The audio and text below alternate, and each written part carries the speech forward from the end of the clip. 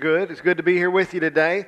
So the last 5 weeks we've been in a study where we've been talking about what it means to love like Jesus. What it means, and specifically how do we do that? How do we accomplish that? And we've talked about the how every week, but today we're going to spend all of our time today talking about that, because frankly I want to love more like Jesus, and I know that you do too. I've been saying this every week, but something inside of us gravitates towards having more loving marriages, family relationships, friendships. That's where we naturally want to tend to move forward. In fact, don't we look for solutions in relationship challenges that we face when something pops up? You want to find the fix for that. Nobody likes living in a relationship that's damaged, right? Who wouldn't want a better marriage or a better environment at work or at school?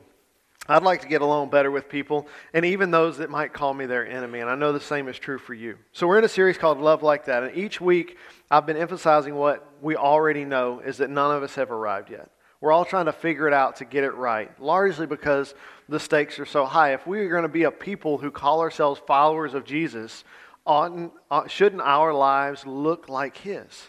If we're following after Him, what people should see in us is what they see in Him. Now, we understand, like we said a while ago, we haven't arrived. We have sin in our lives. But we ought to be moving in that direction. This is something that we want to get right. Last week, we covered a chapter on self-giving. And while each of these messages, and I've shared this with you guys, have been transcribed by Les Parrott, he didn't do one for this final conclusion chapter, but I felt like it would be significant for us to spend some time doing this today. And the last chapter is titled, How Is This Even Possible? Right? We've been talking for 5 weeks about how to love like Jesus. And the question is, how do we go about doing that? What does that look like? Today we're going to talk about 3 things. Number 1, we can't do it. Number 2, Jesus can, and He'll do it through us. And then thirdly, what does it look like when we love like Jesus? And I'm going to give some real world examples from this week of what that's looked like, not only in my life, but in some of your lives as well. I hinted at this throughout the series, and most likely you either already knew it going in or you figured it out as you've kind of tried to live this out the last 5 weeks, is that we can't love like Jesus. It's hard for us.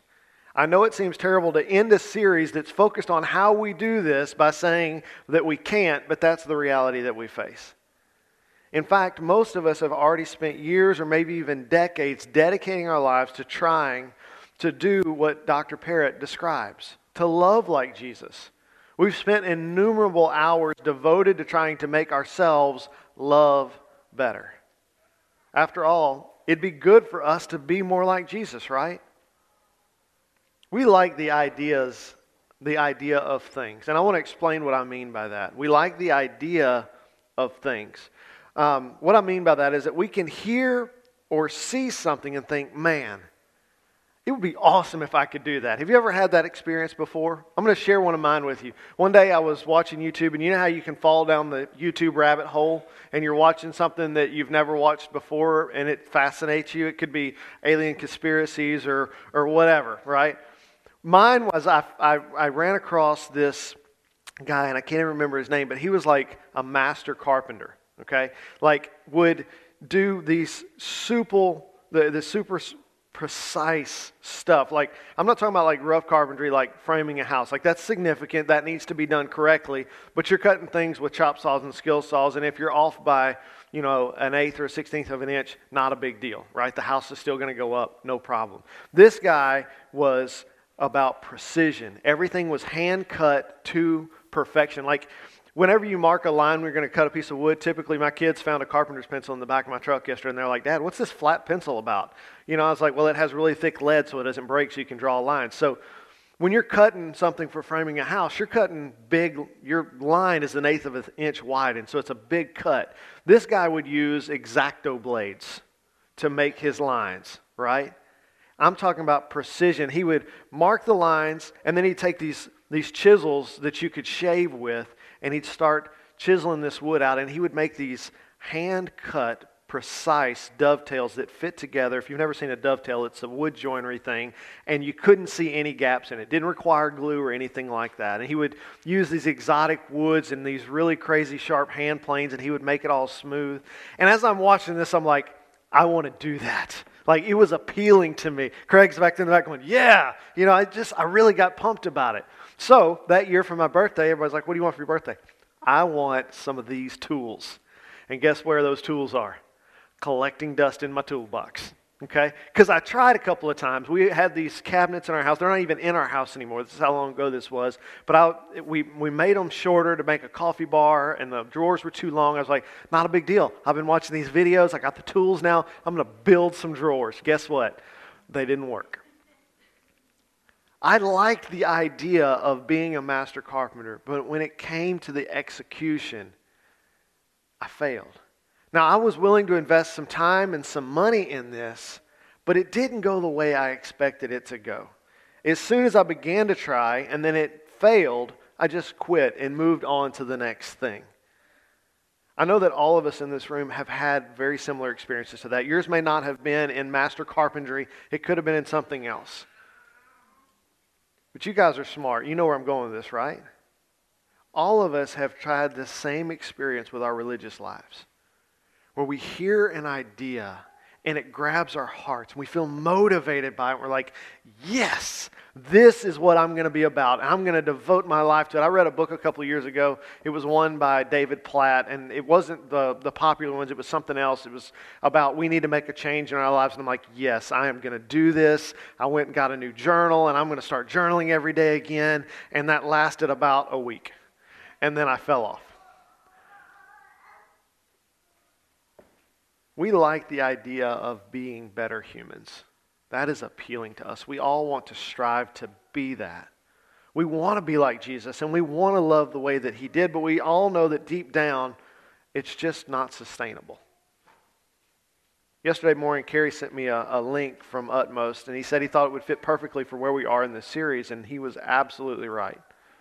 I want you to listen. I'm going to read. It's an Oswald devotional, so it's not too long. But I want to read this to you this morning because I want you to see not only that God was speaking the same thing through one of our other elders about what we were going to talk about today, but I want you to see that God has a message for us. Okay? I want to read this. The devotion was called Spontaneous Love. He says, love is not premeditated. It's spontaneous. That is, it burst forth in extraordinary ways.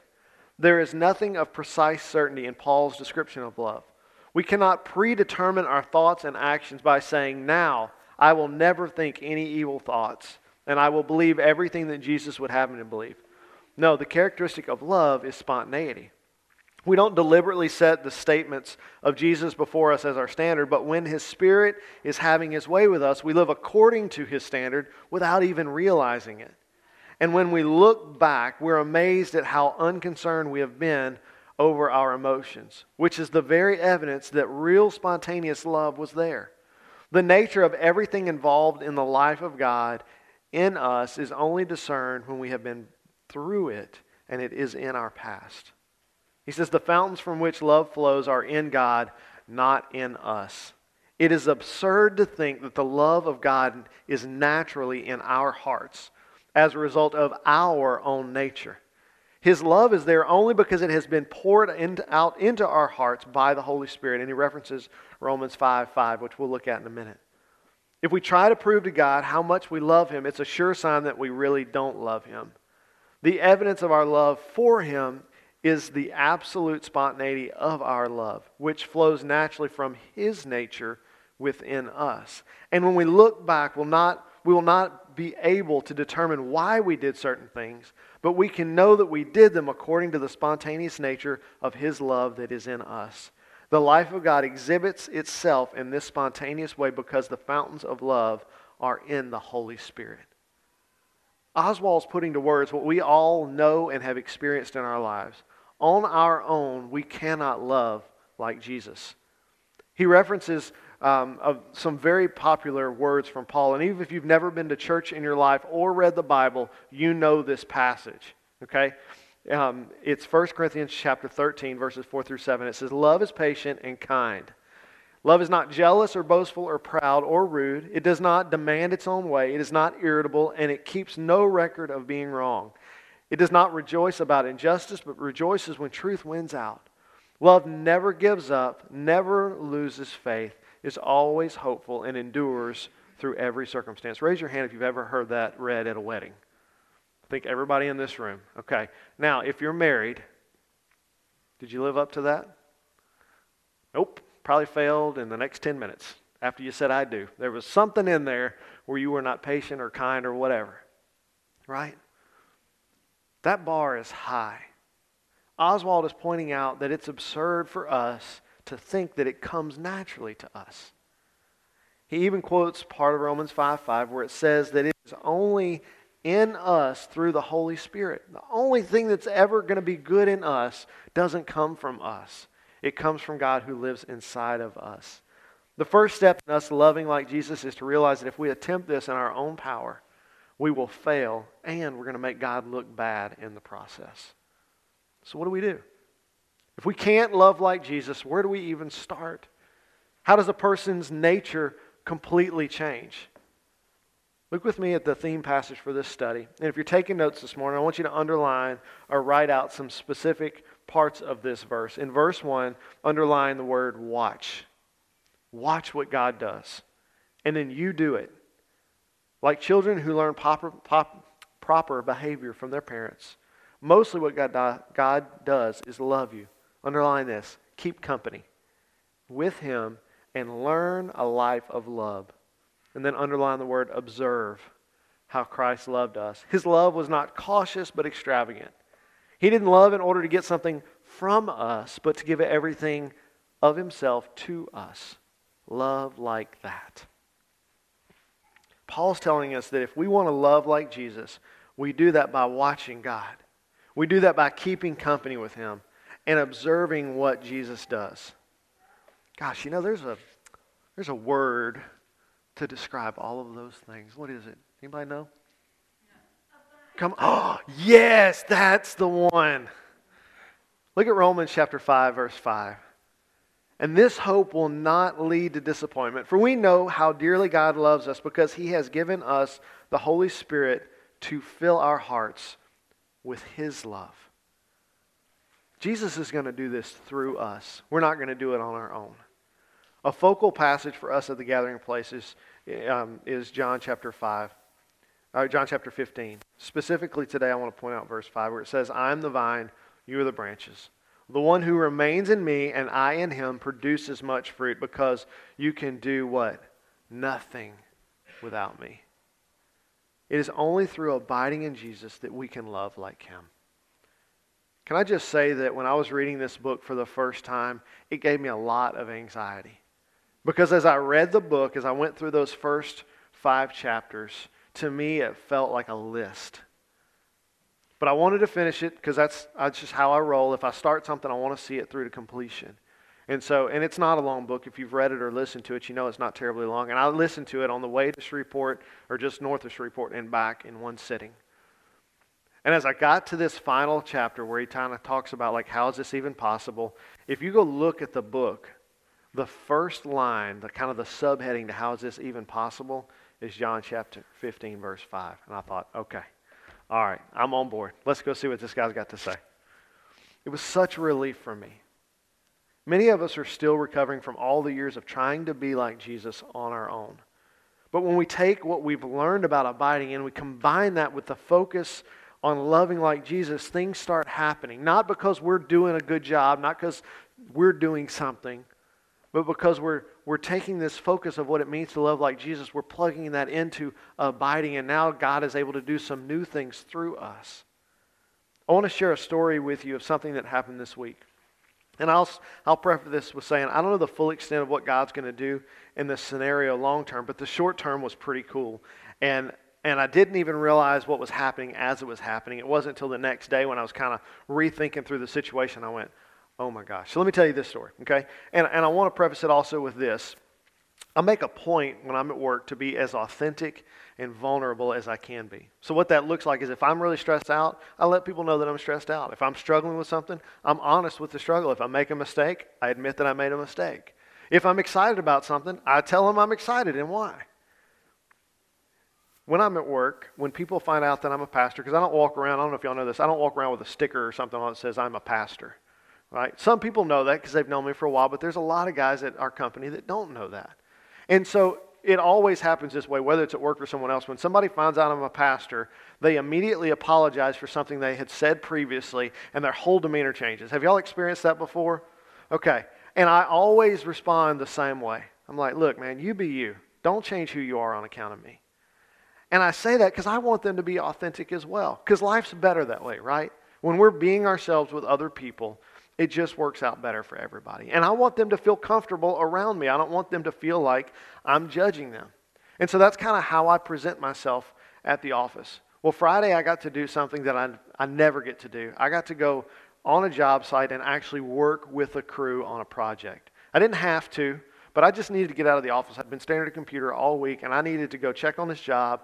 And there was a really complicated thing that was happening, and I wanted to just put my eyes on it, but I also just wanted to spend time with people.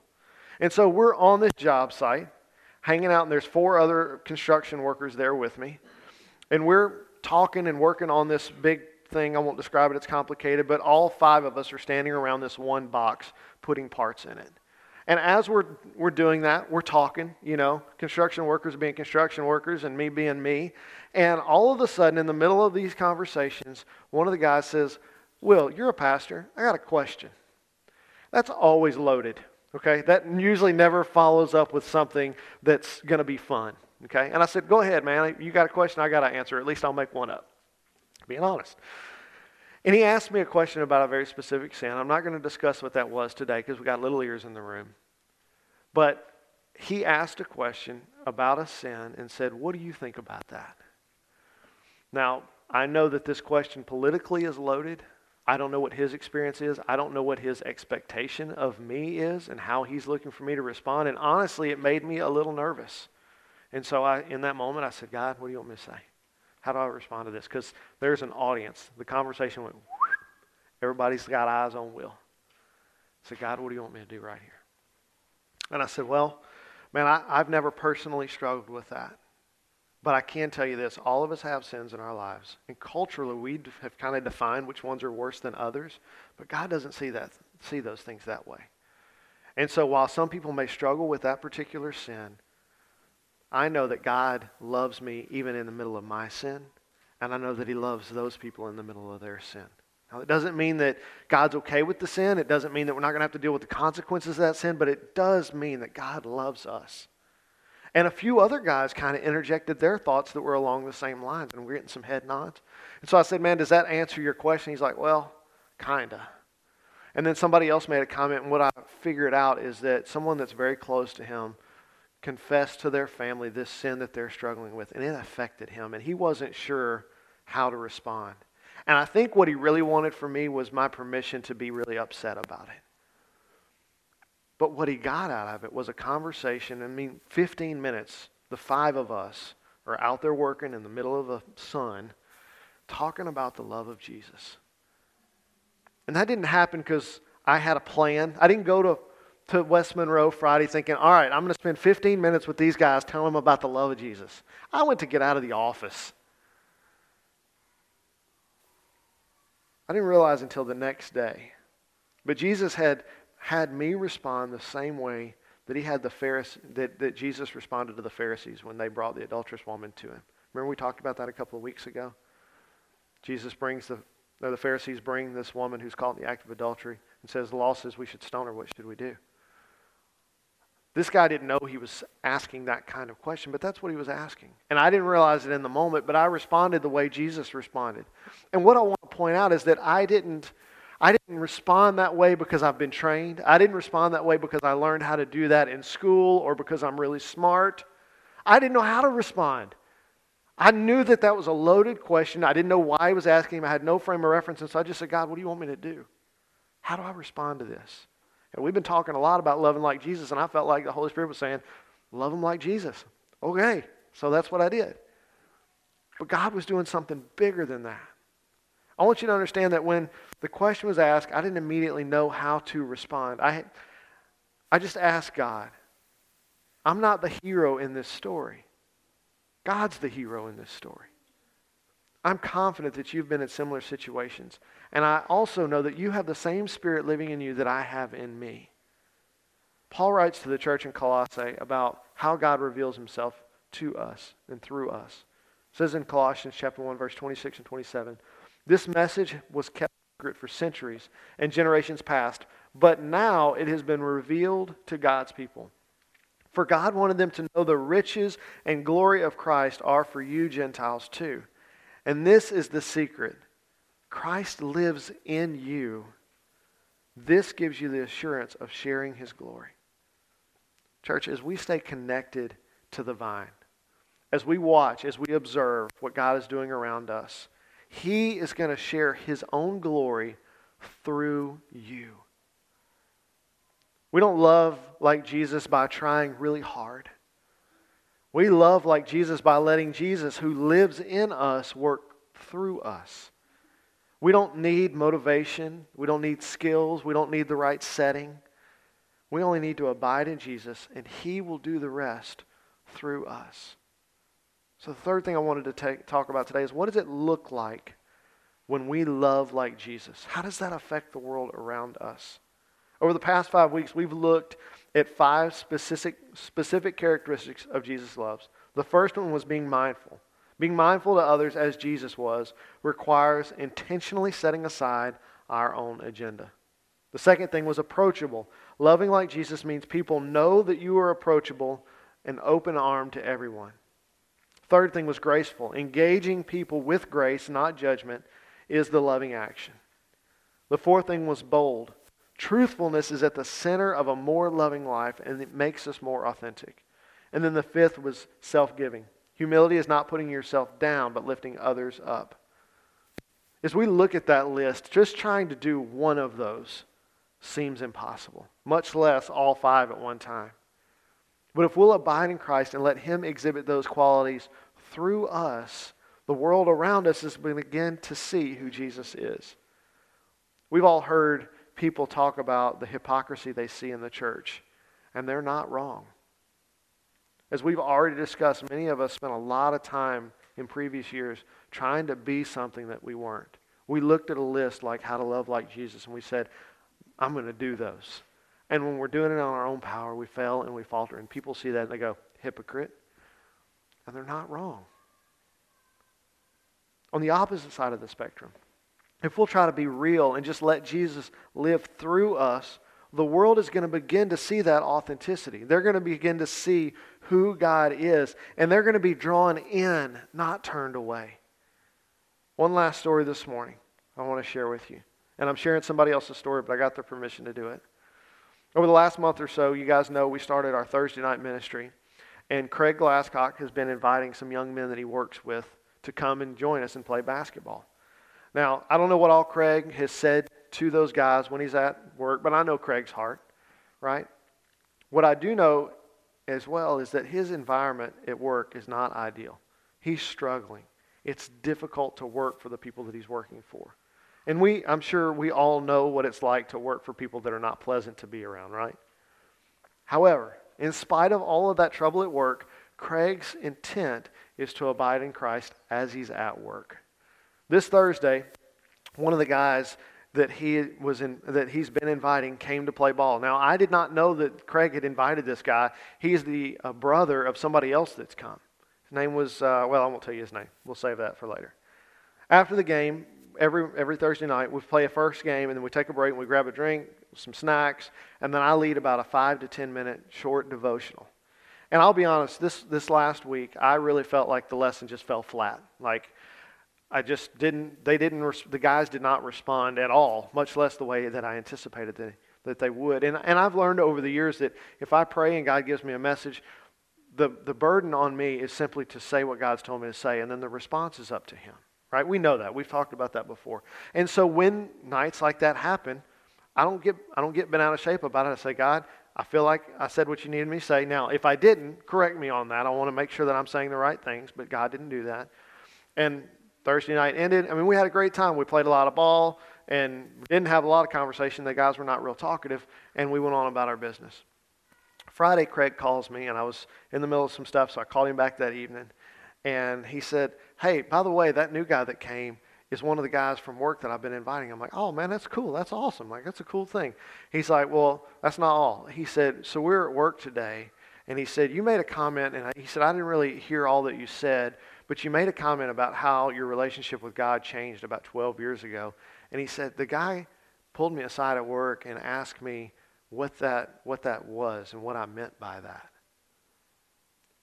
Do y'all realize how significant that is? I don't even fully remember what I said, but I made an offhand comment about the fact that God had done something in my life about 12 years ago that completely changed how I saw God and what it meant to be in a relationship with Him. What I was talking about was learning to abide. That's what I was referencing. But I didn't explain all that. And the next day at work, this guy who I didn't think was paying any attention, just like the rest of the guys sitting there, I assumed they weren't paying attention either. He heard something. And Craig's like, well, look, man, I'm going to just tell you, Will's the pastor of our church. And the guy was like, what? Because again, I don't advertise that. And he's like, what you got on Wednesday nights can be the same thing we do on Sunday mornings. You should come and listen. This guy was drawn to Jesus not because I did a great job, because I felt like I didn't. He was drawn to Jesus because he saw authenticity and the Holy Spirit was doing something in his heart. And it grabbed his attention. And it's not because of me, and it's not because of Craig. It's because Jesus. Craig was abiding in work, and he invited the people God told him to invite. I am abiding in Christ, and I taught the lesson I felt like God told me to teach. And as a result of us abiding, the Holy Spirit's begun to work in somebody's heart. Church, that's what this is about. That's literally this whole series. That's what it's about. Loving like Jesus means abiding in Him and just being His in the middle of work, whether it's great or not. This is what our focus is. When Jesus began His ministry, He turned the world upside down. And it wasn't because of His miracles. Those were really cool. But that's not what turned the world upside down. People like a show, but a show very quickly fades from memory. We all know the story of the woman at the well. We've read that a bunch. And we know that there was no physical healings that happened or any other miracles that we know of that happened in that story. Jesus strikes up a conversation and He reveals His love for all people and for this woman through that conversation. If you go back and look at it later, you're going to see in that conversation all 5 characteristics that we have talked about this week or the last 5 weeks. It isn't the conversation that I want to focus on this morning, but rather I want us to look at what happened after Jesus had this loving conversation with this woman. I want us to pick up just after that interaction at the well, and let's see what happened. This is from John chapter 4, verses 39 through 42. It says, many Samaritans from the village believed in Jesus because of what the woman had said. He told me everything I ever did. And when they came out to see Him, they begged Him to stay in their village, so He stayed for 2 days, long enough for many more to hear His message and believe. And they said to the woman, now we believe not just because of what you told us, but because we have heard Him ourselves. Now we know that He is indeed the Savior of the world. So here's a woman who had a conversation with Jesus. As they talked, she experienced His love and it changed her. She was so excited about what Jesus had done in her life that she ran and told everybody in town. And their interest piqued because of what Jesus did in her life. Then the people went to experience Jesus for themselves. And as a result of her story and their personal experiences, they chose to believe that Jesus was the Messiah. Do you see what's happening here? This woman had an experience with Jesus. It changed her. She was excited about it. She went and told people about her experience. That piqued their interest. And then they went to have their own experience. That's the goal of loving like Jesus. It's to be authentic with people. To love them right where they are, just like Jesus loves us right where we are. And then we share the stories of what God's doing in our lives so that they begin to see not that we are good people, but that a good God is working in our lives, in these messed up people. This woman didn't have fancy words or know some special way to present the gospel. She didn't have one of them cubes that you open up and it presents the plan of salvation. She didn't have an acrostic memorized. She just told her story. It's like, y'all, I went to the well to get some water and this dude walked up and starts telling me all the things I ever did. Y'all got to meet this guy. And so they went out and met Jesus and they begged Him to stay. And He stayed for 2 days and He taught and people came to believe in Him. The result of her story was many more people hearing the message and choosing to believe in Jesus. And in case you've missed it, we've spent over a year practicing how to tell our stories right here. That's not been an accident. God's begun to do a work in us to show us that if we'll just abide in Him, day by day, moment by moment, God bless you. If we'll abide in Him day by day, He's going to work through us. I want you to have this as a litmus test on your day. If you get to the end of your day and you're like, man, I don't know that I really saw God today. Here's how you know. If we're abiding in Him, what happens after we choose to obey? What's the next step? Anybody remember? That's almost. You're a step ahead. What happens before we grow? What does God do? That's it. Yeah, look, if y'all have forgotten how this abiding cycle thing works, we got some books up here y'all can read. They're free. Okay, somebody designed a very nice cover for it. After we choose to obey, God does what only God can do. So if you're struggling with, I don't have any stories to tell, I would challenge you that perhaps you're not abiding every day. Because I'm telling you, if you spend time with God on a daily basis, God is going to work in your life. And if your goal is to know Him, you are going to see that work because it's going to stand out and it's going to be obvious that it's not you, that it's Him. If we're going to love like Jesus, that only happens one way, and it's by abiding in Christ. The most important part of loving Jesus is our abiding. Or as Paul said it, watch what God does and then you do it. Jesus gave everything of Himself. Love like that. I want to close out today in John chapter 15, verses 7 through 8, because I want us to be reminded functionally how this works, how we abide. In John chapter 15, verse 7, it says, "If you remain in me and my words remain in you, ask whatever you want and it will be done for you. My Father is glorified by this, that you produce much fruit and prove to be my disciples." Friends, God wants to work in your life because He wants you to see His goodness, and He wants the people in your life to see His goodness. That's why we love like Jesus. He wants to produce much fruit in your life, and all that's required for that to happen is for us to make a decision every day when we get up before we start our day. You decide, I'm going to abide today. This is what it means to be in a relationship with Jesus. And as we experience it for ourselves, we're also modeling that experience for the people in our lives. And they may not realize what's going on, but they will learn. The guy that Craig's been talking to, been ministering to at work, he doesn't understand yet. But if Craig continues to abide, he's going to have an opportunity to. Again, I want to remind you, the results are not on Craig. Those are on God. And the results of the people in your life are not on you. That's on God. But your role in this whole process of loving like Jesus is just, as David Platt would say, write the blank check. God, whatever you need of me today, I'll do it. That's how we love like Jesus. As we abide, God is glorified and people are drawn to Him. Do you want to love like Jesus? Abide in Him. Let's pray. God, I'm so thankful for what you've taught me these last 6 weeks. Father, I'm challenged by the message that you have for us today. And I'm so thankful that I've gotten glimpses of your work this week.